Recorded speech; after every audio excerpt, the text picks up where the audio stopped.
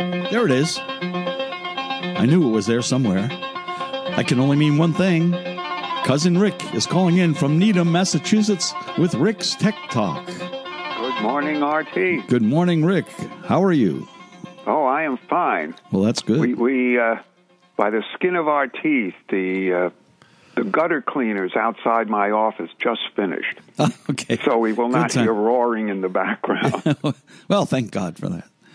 So, do you have a ride of the week for us? Yes, the ride of the week, okay, is the Chevy Bolt EV.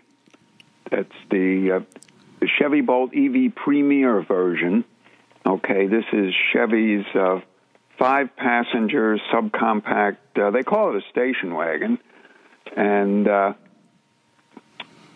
this is the comparable to several of other vehicles on the road that are competing with it. The Chevy Bolt Premier is the electric vehicle. It's got, a range. When I plug it in, it says it's got 270-mile range on a full charge. The EPA numbers are 250 miles on a full charge. And not bad. Yeah, well, you need you should have a 240-volt charger. Other than that, if you try to run it on 120 volts, it'll take 55 hours from zero to a full charge.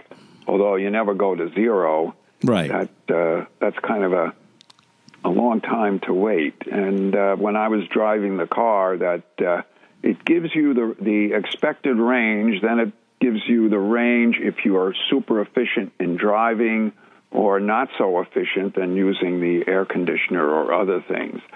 And I turned on the air conditioner, and right away the number that it was giving me for range dropped 40 miles. But some features on the car. It comes with an 8-year, 100,000-mile electric propulsion powertrain warranty. You even have a heated rear seats and a heated steering wheel. And the EPA fuel economy in miles per gallon equivalent, which is kind of a odd number, but it's 118. It's 127 in the city and 108 on the highway. And the car is 5-star safety rated.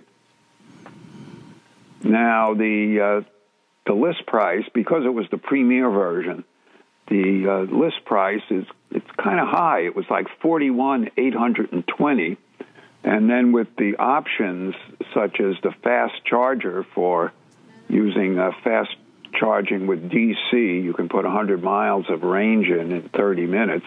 That's a $750 option.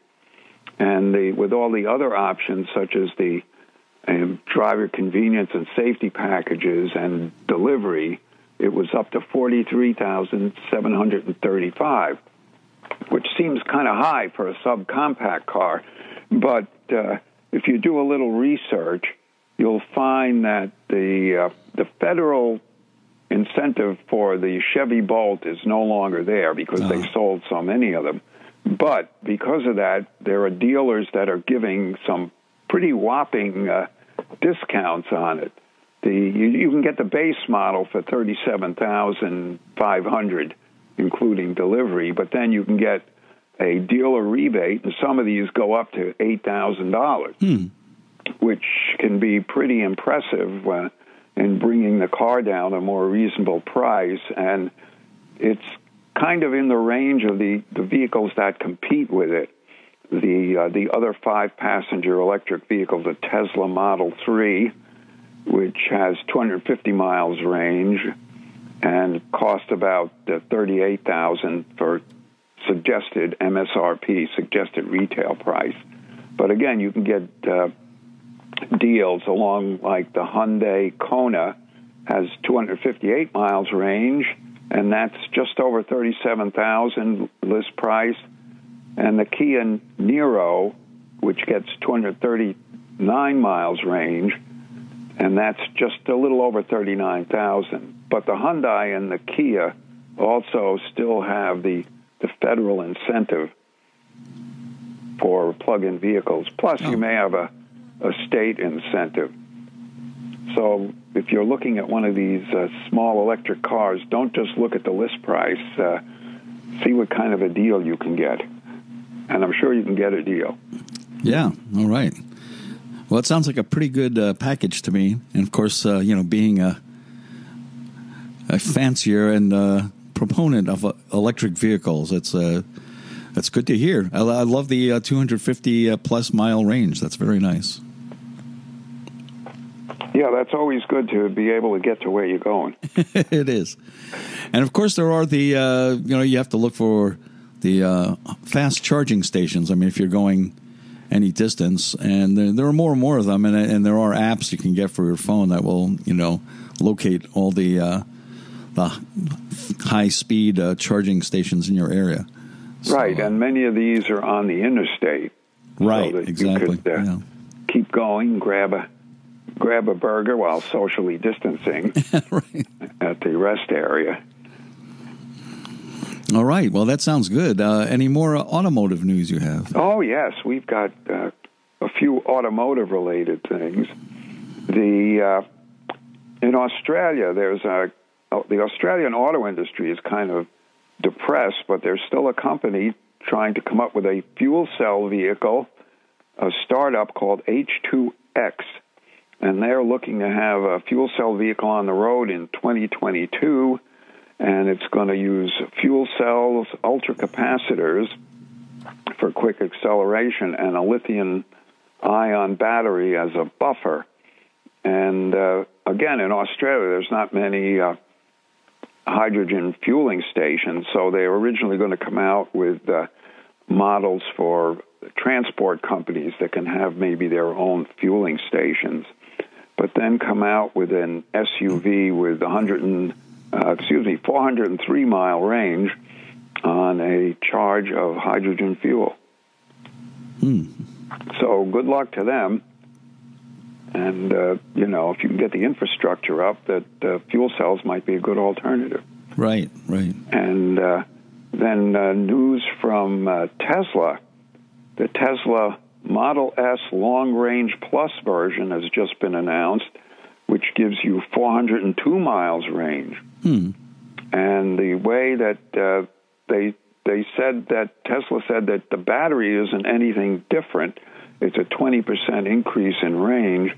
But what they've done is the car is lighter weight. They've made lightweight improvements in materials and assembly and some gearbox changes to optimize mileage.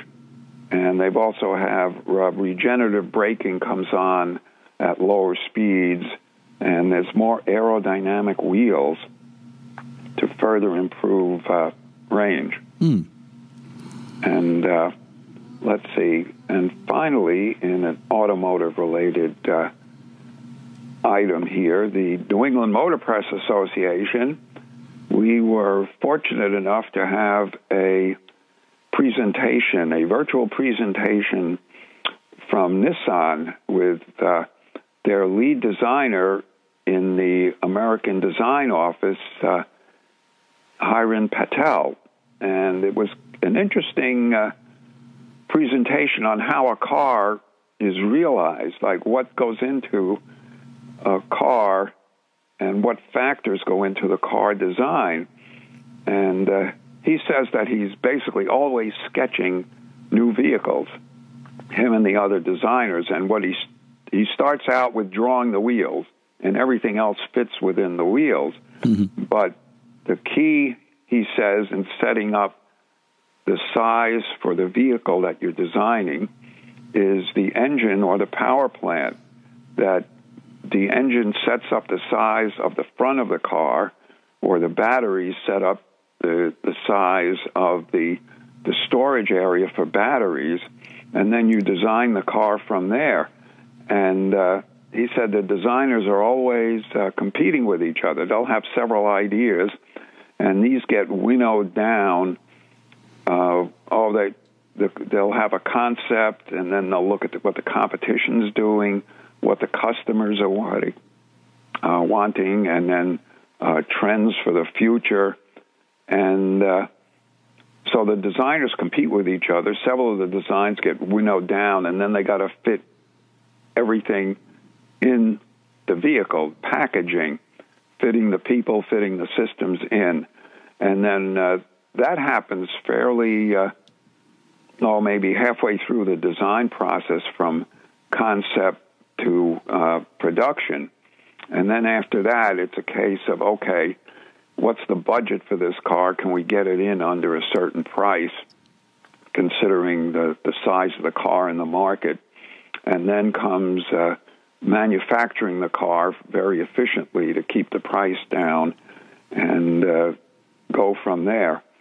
While he was talking about mostly cars, he did highlight, like with trucks, he said with trucks, the look you go for is an indestructible look. You want your truck to look like it's going to last and haul and do everything else. So it was kind of interesting, all the factors that go into the design of a vehicle. All right, interesting. Now, did the Tesla mention, did that qualify as the Musk Minute for today? Or?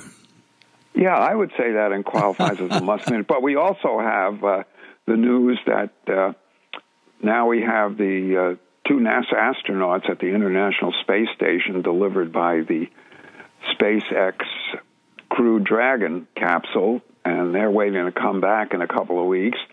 And Elon Musk now says that SpaceX will focus their number one priority on the Starship, the universal rocket to go to the moon and Mars and so on, which has had its stumbles lately down in Texas. So we'll have to see where that goes. He says other than getting the astronauts back safely, Starship is the number one priority for SpaceX.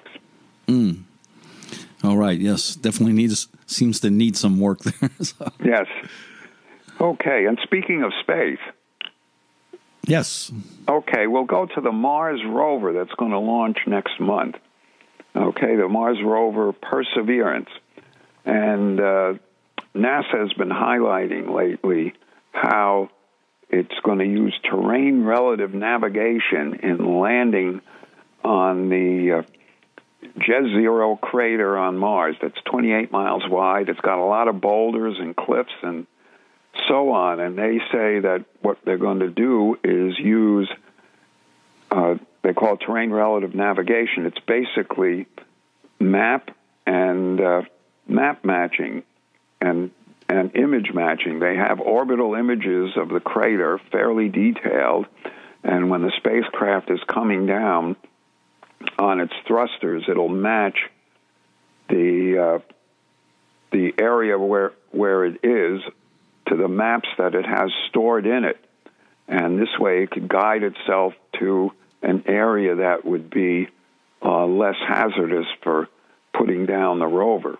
They said it's kind of like the Apollo astronauts looking down at their landmarks when they were landing to make sure they got the right landing zone that they were looking for.